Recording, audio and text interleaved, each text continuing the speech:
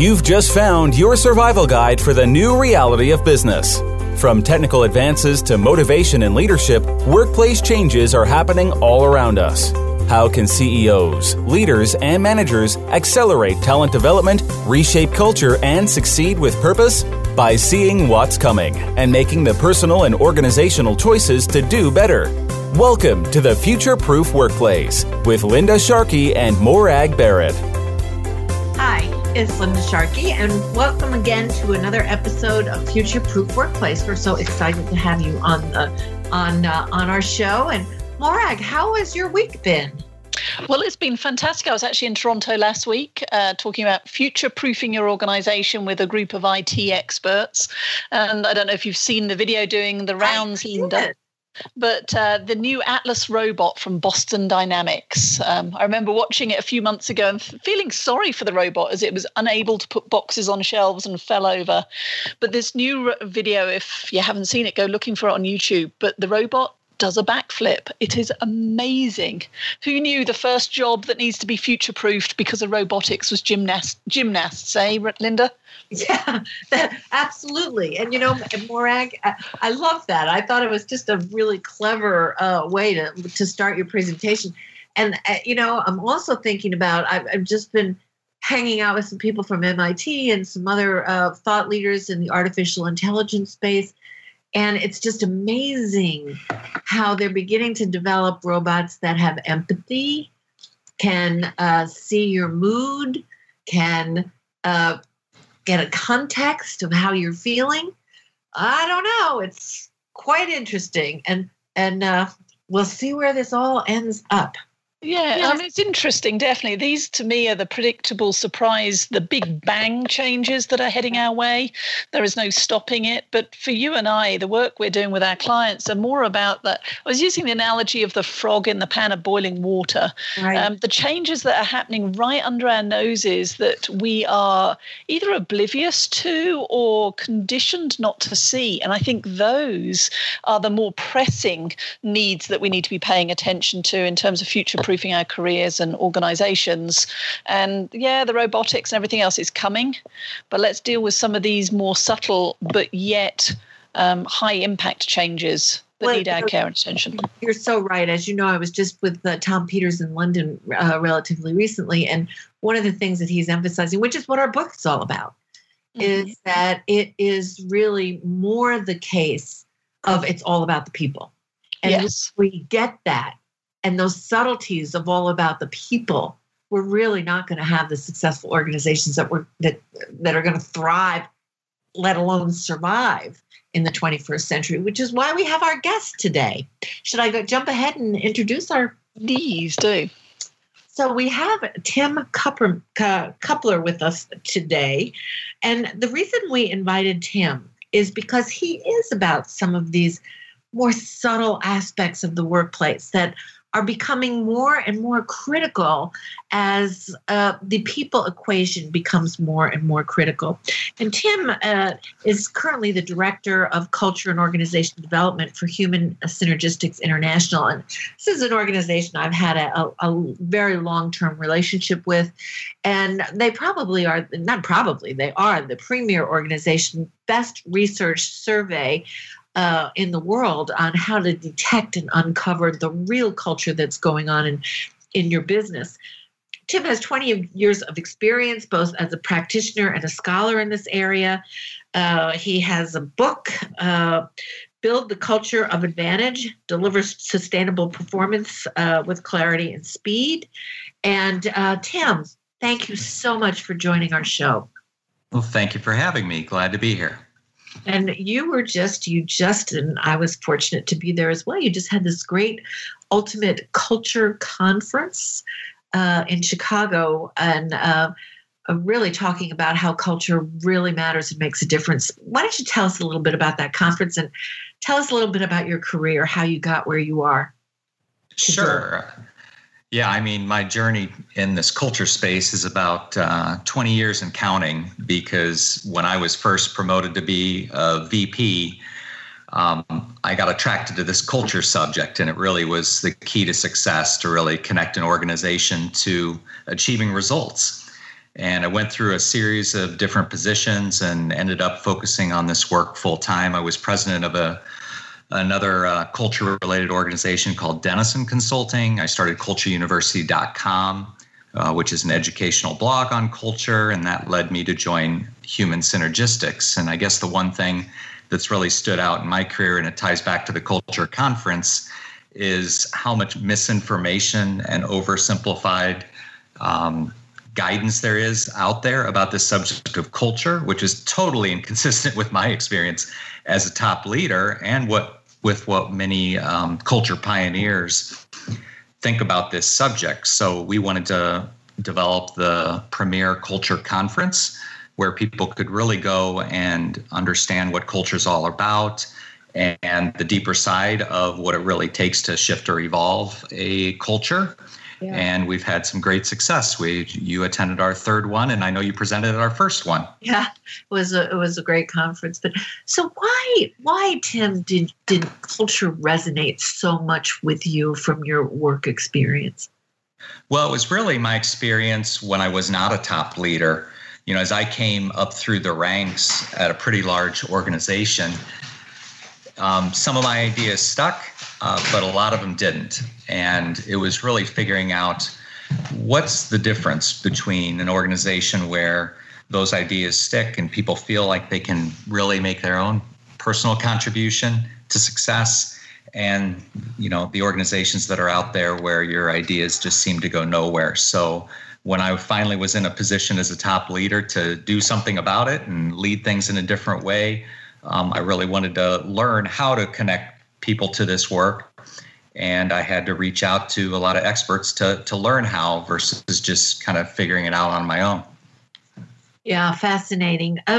So you had Edgar Schein. I was sort of, Edgar is kind of like the father of organizational culture. He's been around forever, studied it forever, MIT professor, brilliant guy. Why did you create that partnership originally with him? Edgar's, I think, close to 90 years old now. Yeah, he is 90 years old, and he's sharp as a tack. Yes. But he is like the premier thought leader in this space. And he was actually the first person on cultureuniversity.com. So I was starting to build a relationship with him. And then also Rob Cook, the CEO of Human Synergistics, the creator of that culture assessment you referred to before. And actually, Ed had said quite clearly that you can't measure culture, and that's not possible. You know, he believes in the qualitative approaches with groups and teams. But when I interacted with Ed and Rob separately, it sure seemed like they had a lot of similar opinions about this subject of culture and how to connect it to improving performance. So we were able to get those two together in a room and talk about their views on this subject. And it turned out that they actually had very similar views about the subject of culture and what it takes to evolve it effectively. And since that time, Ed, I think, has really shifted his position on this subject of measuring culture, and with the right guidance and support, he definitely understands the value of it. So it's kind of bringing together these two worlds of qualitative and quantitative, and there's really always been a division between them in this culture field. Well, frankly, Tim, yeah. You have to look at both. You have to look at the quantitative and the qualitative aspects, which is why I love the combination between, Edgar, who is really fabulous in giving people frameworks for looking at the qualitative aspects of work, along with the quantitative piece that Rob has. So, Morag, I know you've got some insights here too. Well, I know we're going to be diving into the circumplex and understanding the OCI, the organizational culture inventory, in a little bit more detail. But you started by saying that there's been an oversimplification of culture in many places, and it could be the proverbial can of worms. I mean, it is a fairly complex study. So explain for me a little bit more about what you see as the oversimplification, and where does Human Synergistics sit on that continuum? How do you balance complex with simplicity so that it's usable every day? Sure, absolutely. So I think there's like three camps out there in this culture space. One is the culture alignment approach where, define your values, align everything to them. And that I see as the most predominant approach that's out there. And that's the one I'm referring to with oversimplification, that it's not all about hiring. It's not all about performance management systems. It's not all about anything. It's about understanding the beliefs that are driving this behavior you see in your organization and how that's helping you achieve results and where it's holding you back. So it's that oversimplification where we see people go for the silver bullets, or it's all about hiring or some other subject that we've got to combat. But on the other hand, there's pretty deep approaches where it's all about mindset shifting, and that's definitely involved in the work also.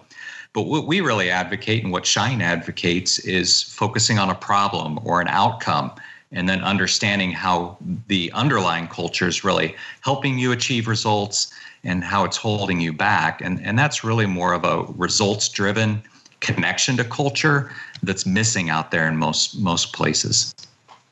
Yeah, I hear you. And it's that culture falls under that big umbrella of the soft skills. I can't see it or touch it, but I know it when it's not going well.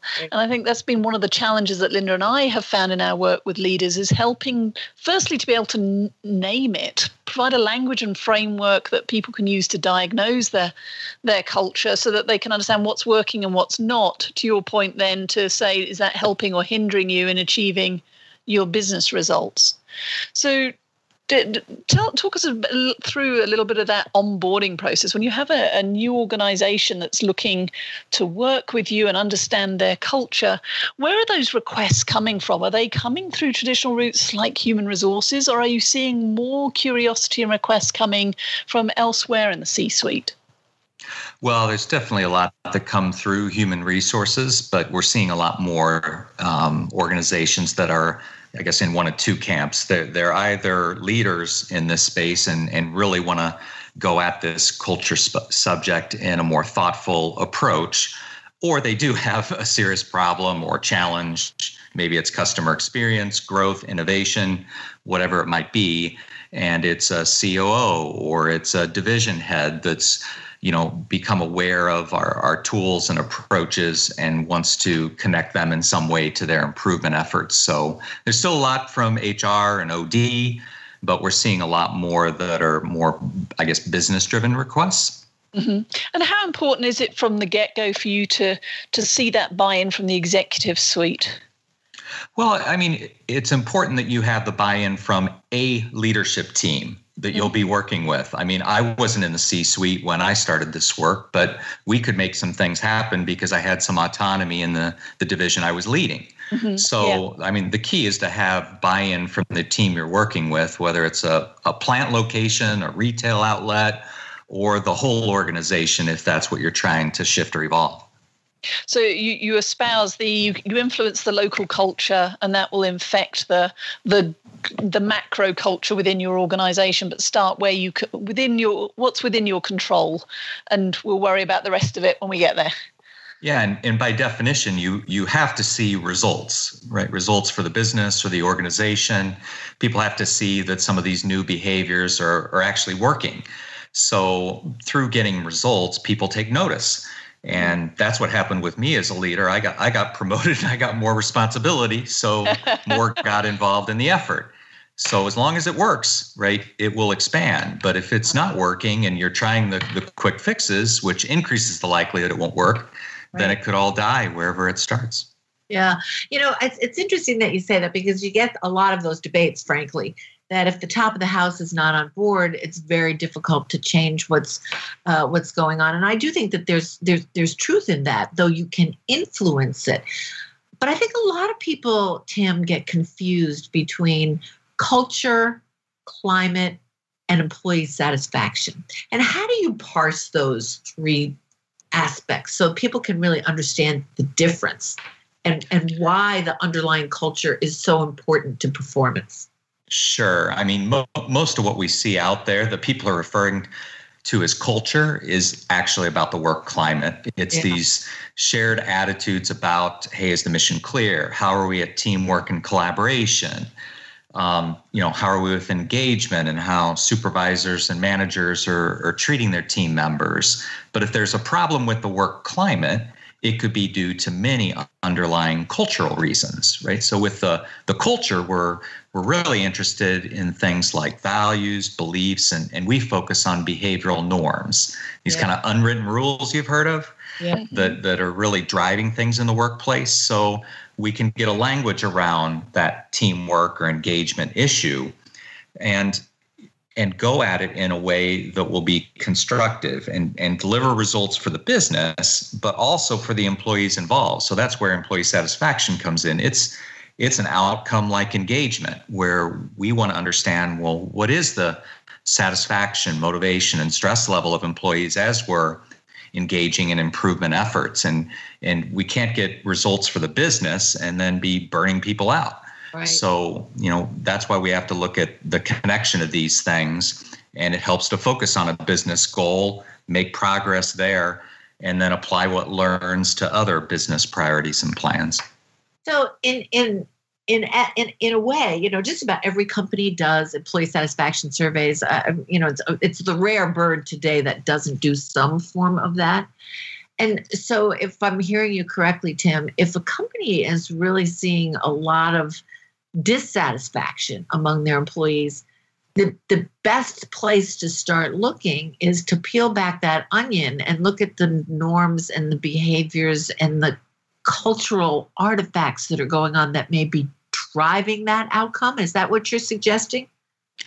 Absolutely. Absolutely. And I mean, the one thing everybody knows about in organizations is there can tend to be this fear of speaking up, is one of the most common things we'll see. And if we don't understand what's really driving that and get people comfortable to say what's on their mind and share what they've learned and experienced, then it's really hard to get improvement efforts going. So we've got to get a language around some of these norms and expectations. It's not about just defining your values and trying to move in that direction.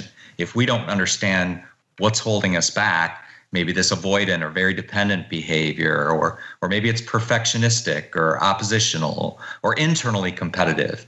It's many different combinations, and we've got to get a language around that and understand why it exists for us to, be able to adjust our improvement plans to be more effective.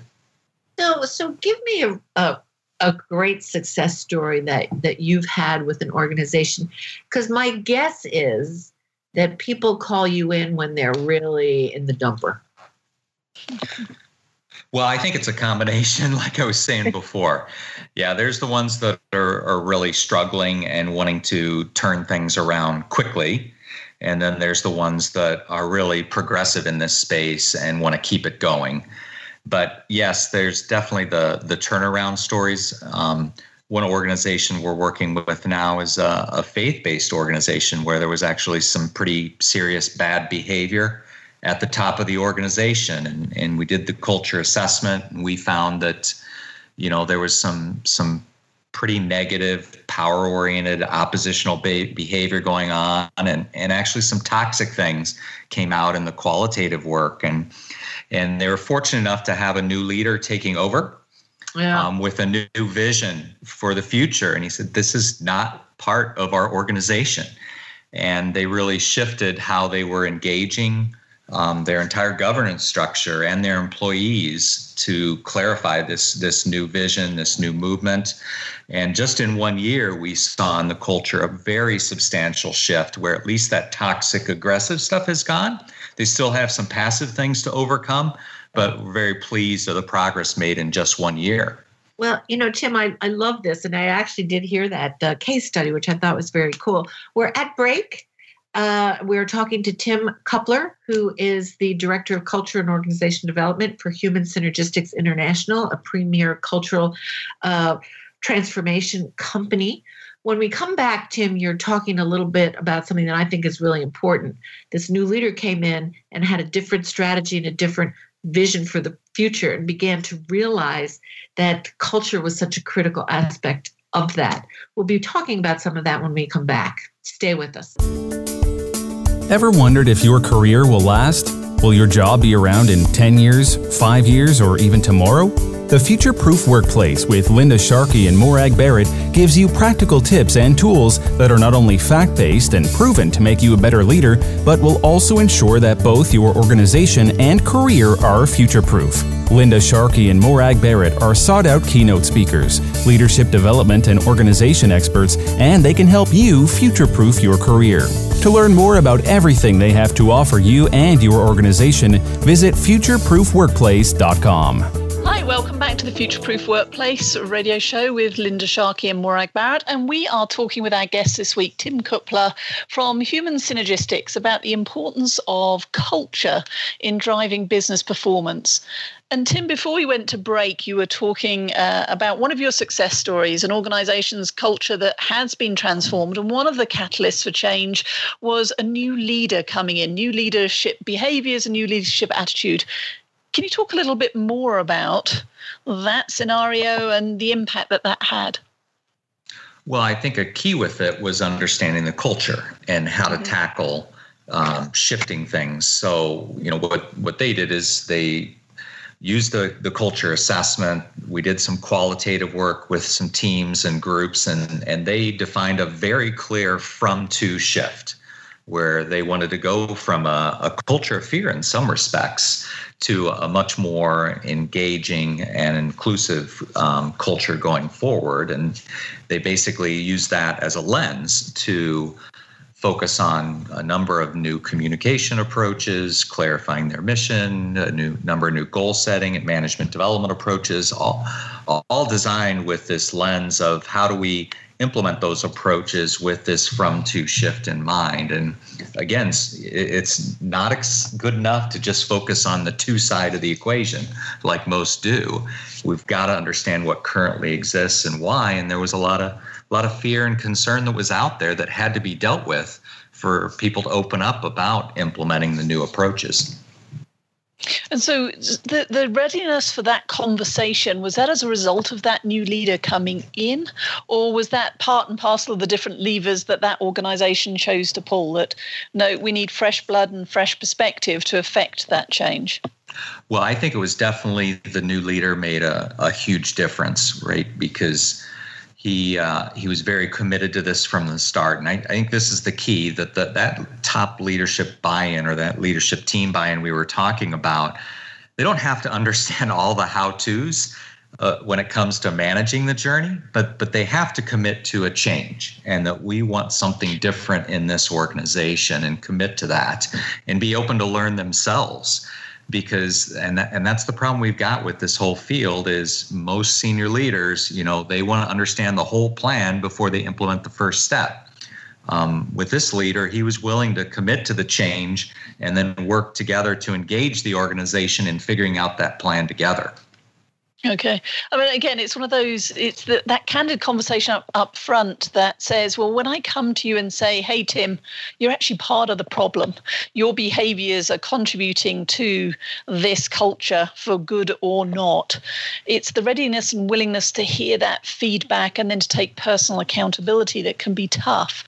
How do you go about doing that? Because you said earlier, the buy-in is important, but sometimes that tough feedback of, yes, you need my buy-in, but I'm actually part of the problem, can slow things, if not derail things. You're absolutely right. That's where it tends to bog down in the vast majority of cases is, even some organizations will engage with, they'll get focused on that business outcome. They'll understand how culture is helping and holding them back, and they'll start to implement some improvement plans. But if the key leaders aren't understanding how they're reinforcing that current culture, it's not that, hey, deep in the organization, people are reinforcing that. The senior team has to understand how they're reinforcing it. And if they don't, it will bog down because they won't understand what they have to shift personally. So let's get really pragmatic here. Let's assume I'm listening to this conversation and I'm thinking about my organization. I'm a senior leader, if not at the top of the business. How do I know that I even have a problem, whether it's my behavior or the culture as a whole? How do I know when I need to call you in or start taking a close look at my organization's culture?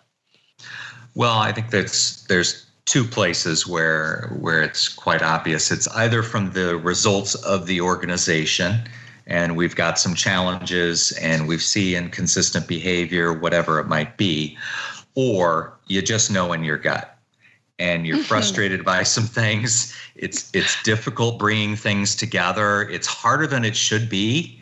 And you just know there's something cultural related here.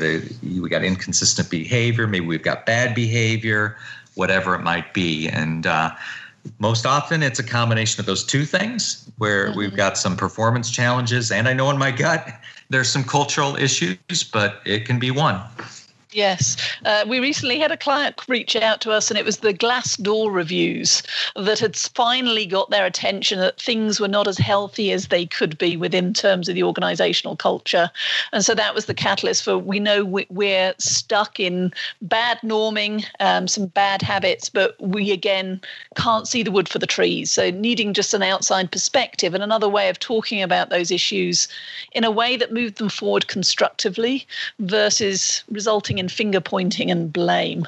But that's the hardest thing, looking in the mirror and knowing that, hey, I need some help here.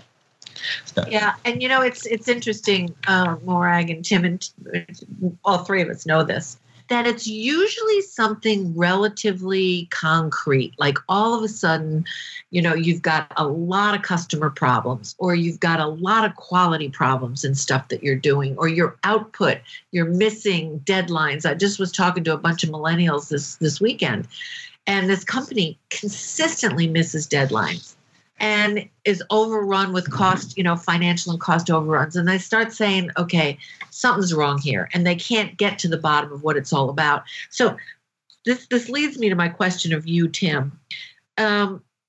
So what are some of the cultural and performance improvement insights that aren't widely understood?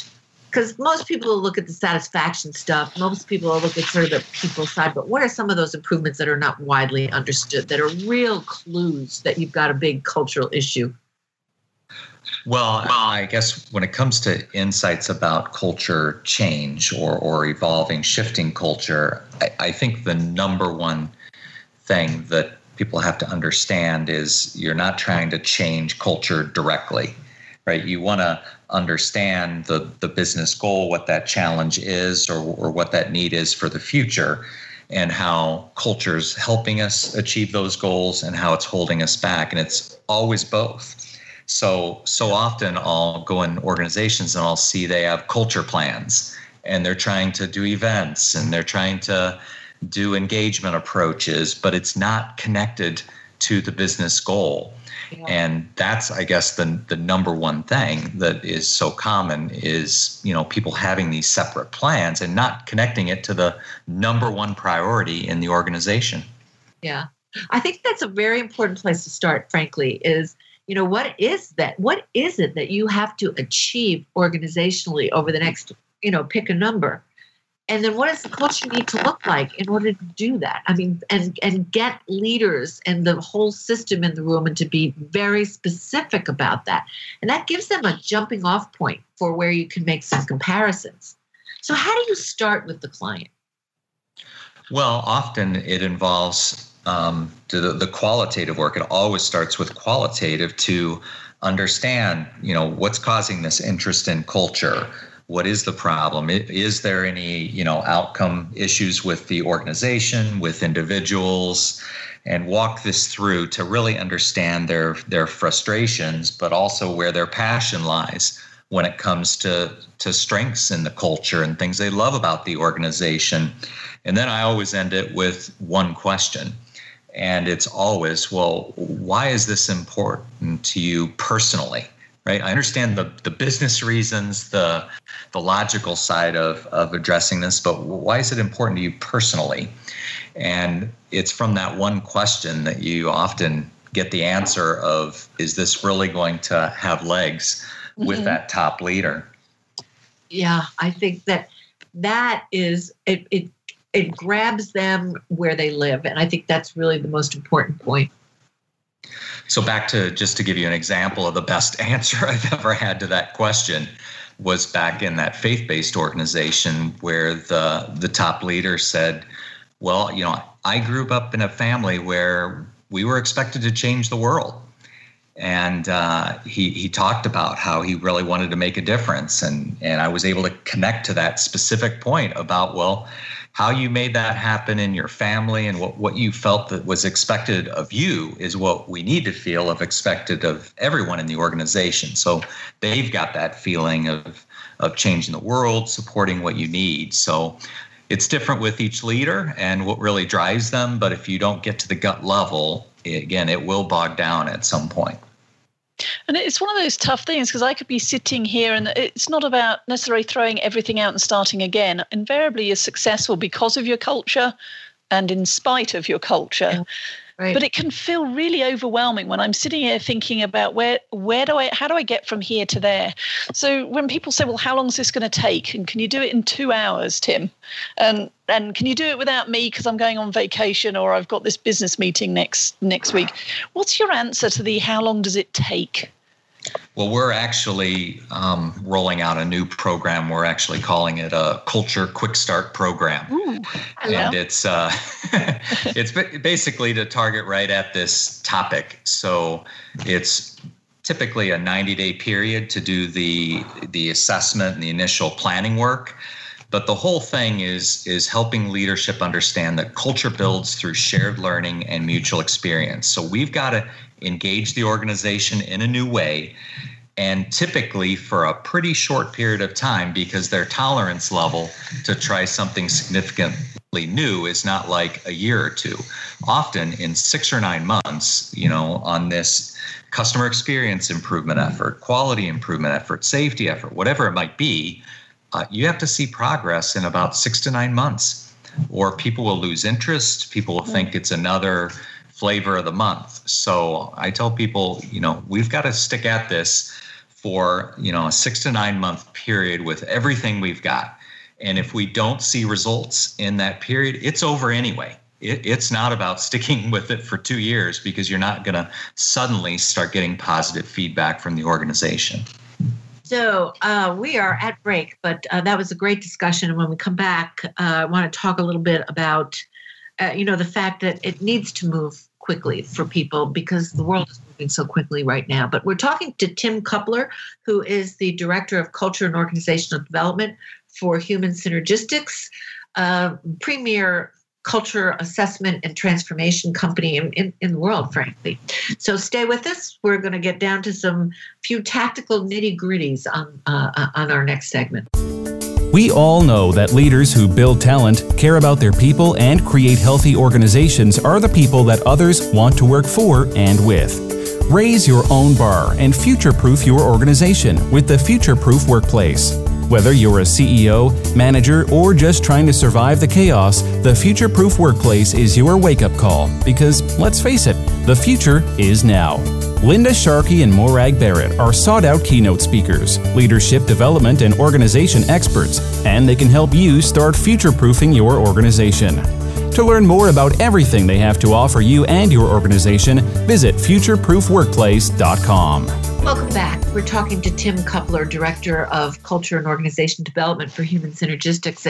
And Tim, I loved your, Morag just asked this great question, how long does it take? And, we spend a good chunk of our book around one of the factors, future-proof factors of culture, and that it's really the cornerstone of the 21st century businesses. And, I would tell you that, and I'd love your reaction to this. I think it is like leadership. It is one of those things that you constantly have to have your finger on the pulse of. So you can't, it's not even a matter of, okay, for 9 months, you need to see some results and you need to see some impact. You need to see some things changing.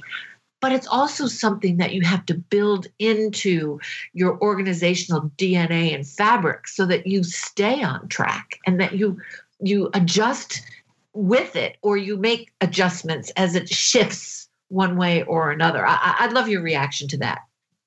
Yeah, you're absolutely correct. What I was referring to was the launch of a improvement effort or change effort where the mindset has to be around a sense of urgency, because that's the expectation that's out there in the organization. But more broadly, you can't ever let your foot off the gas, so to speak. And it's like human capital, culture capital. We were actually just talking about this last week with Rob Cook. It's really at the foundation of driving the results of the organization along with people, right? That your culture is going to drive things in a far more sustainable way than even the new people that might be coming in and the talent you're trying to attract. So we've got to understand where that culture is. And unfortunately, very few organizations take this approach of always understanding where their culture is at. And very few boards understand where the culture of their organization is at. Very few leadership teams do. And when they think they do, often it's back to its work climate and it's not the underlying culture. Yeah. Very, very important factor. Morag, I know you have something you want to jump in here for. Yeah, I was linking back really to the earlier question, Tim, about how long does this take? Again, as a leader, as I'm listening to this, and I recognize that my culture needs a little bit of shaping. In your experience, can leaders self-medicate and affect cultural change?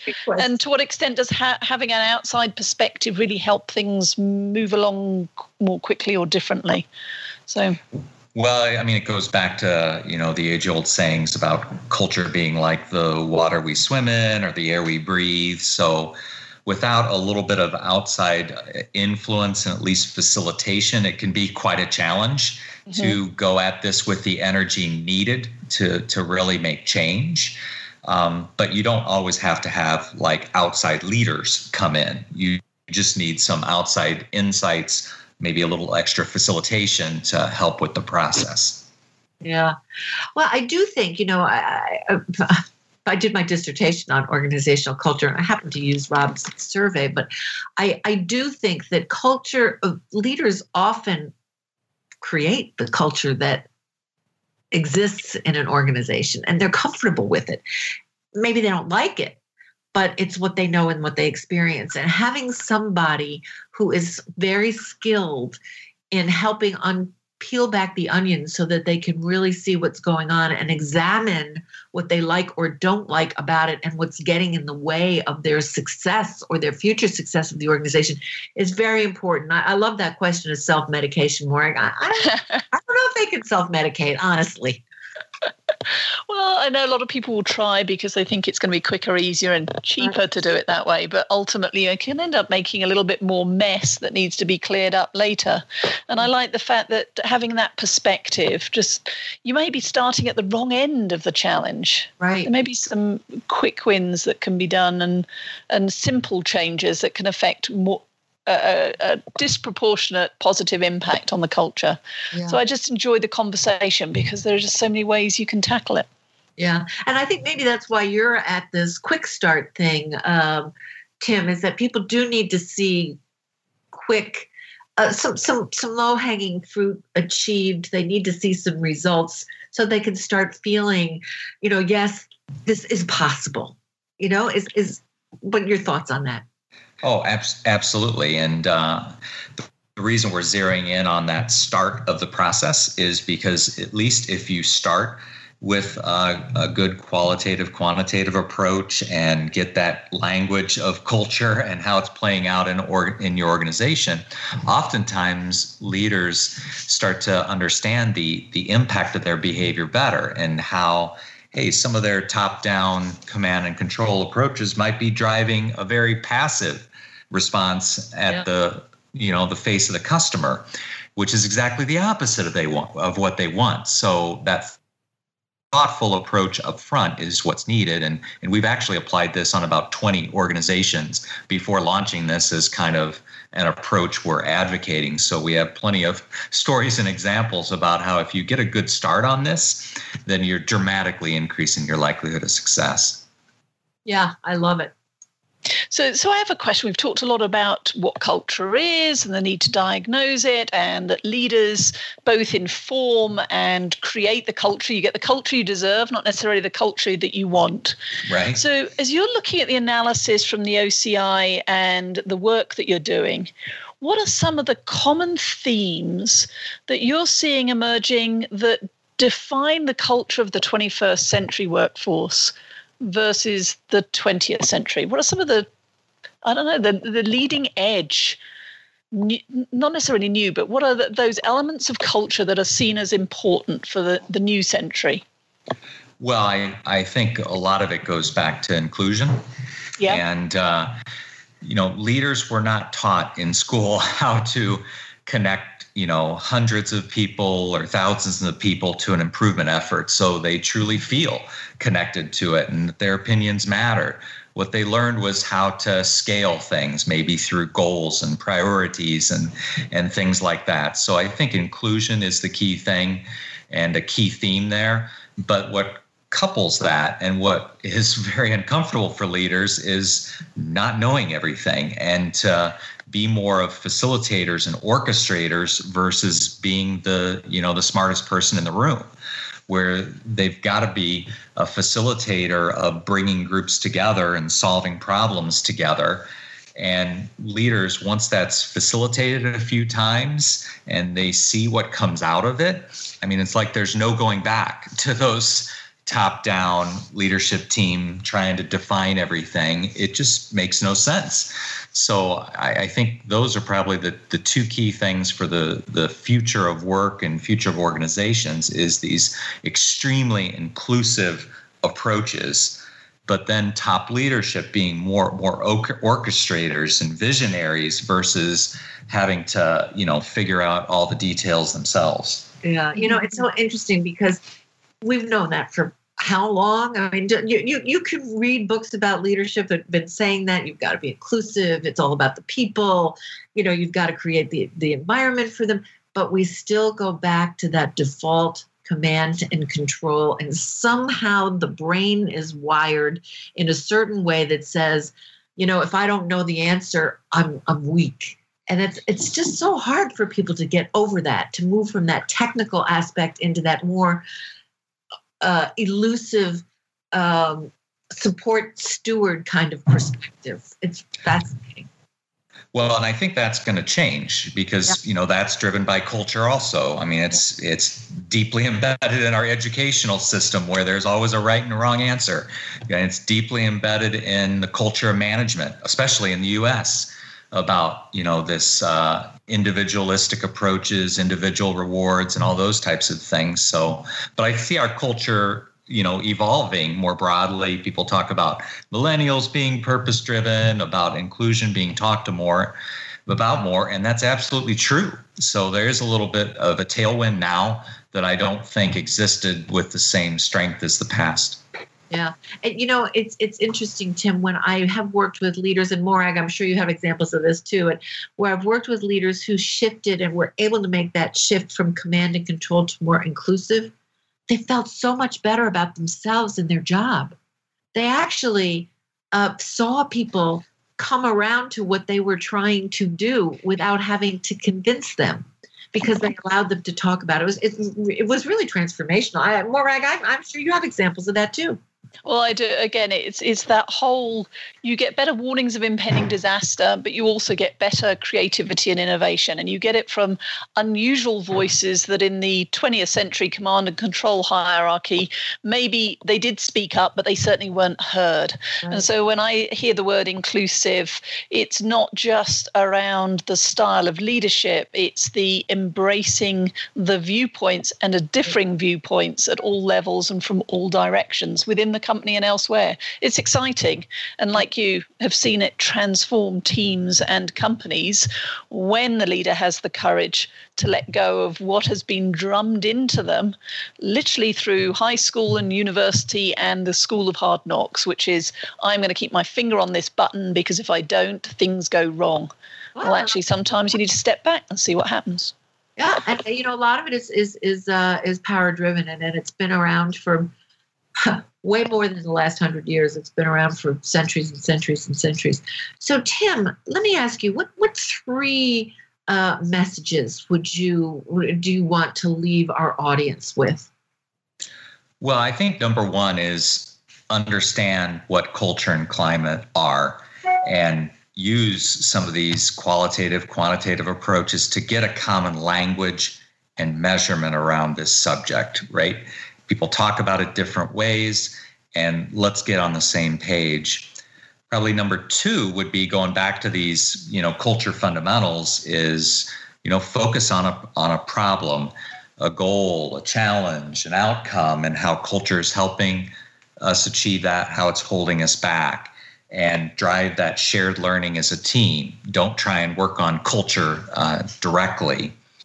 And then third is all about taking action, and you don't have to be a top leader. It's taking action in groups, wherever you're at in the organization, because you've got priorities, you've got team styles and group styles, not just the overall culture of the organization. So this knowledge and learnings about culture and evolving, shaping culture can be applied at the team level. And if you're able to do that there, and it works, which it will be more effective than not understanding these things, you'll be able to expand your approach and keep that learning going. But the key is to take action and to connect it to your top priority. Yeah, very, very, very important. So Tim, thank you for those three insights. I think that's useful in pulling together our conversations. And so if we've got a leader listening and they've decided, okay, I need a professional, I need Tim and his team, how do they get in touch with you and learn more? Sure. Well, go to humansynergistics.com and you can just do a contact us form there, and I'll see it within minutes probably. That's probably the best approach. And you can also highlight if you want to get signed up for our constructiveculture.com blog, or you can go to cultureuniversity.com and sign up for that blog also if you just want to be connected to these insights and learn more and you're not ready to take that first step yet. So there are some online resources so I can do some early diagnostics, but just start the conversation and then you can make an informed decision as to whether or not the day is right for you to start affecting change for the culture in your organization or your team. I appreciate it. Well, Tim, it has been a pleasure talking with you today. Thank you for sharing your insights on organizational culture and transformation. We've really enjoyed learning from you today. Yeah, thank you both. I enjoyed it also. It was great, Tim. And you highlighted something that, Morag, we're going to be having on our shows coming up. Some business school presidents and deans. And this came up when we were in London, this whole notion of we're not training our leaders through our B schools to really focus on the qualitative, the human, and the people side and the cultural side of organizational performance. And I think they're finally getting that message. So it's going to be fun. You helped us start this conversation, Tim. Sounds great. And there's definitely a long runway on the educational front to make a difference here. Thank you. Well, you've been listening to The Future-Proof Workplace with Dr. Linda Sharkey and Morag Barrett. If you'd like to learn more about The Future-Proof Workplace, please do get your hands on a copy of our book, The Future-Proof Workplace, available through all book retailers. Thank you for joining us. Make sure you join us next week for another engaging conversation that explores the changing nature and attitude to work so that we can ensure that the future of your organization and your career is prepared. Remember, the future of work is not tomorrow. The future of work is today. Are you ready? Amen. This has been The Future-Proof Workplace with Linda Sharkey and Morag Barrett. To learn about the hosts or to get more resources on future-proofing your organization, visit futureproofworkplace.com. Thanks for listening.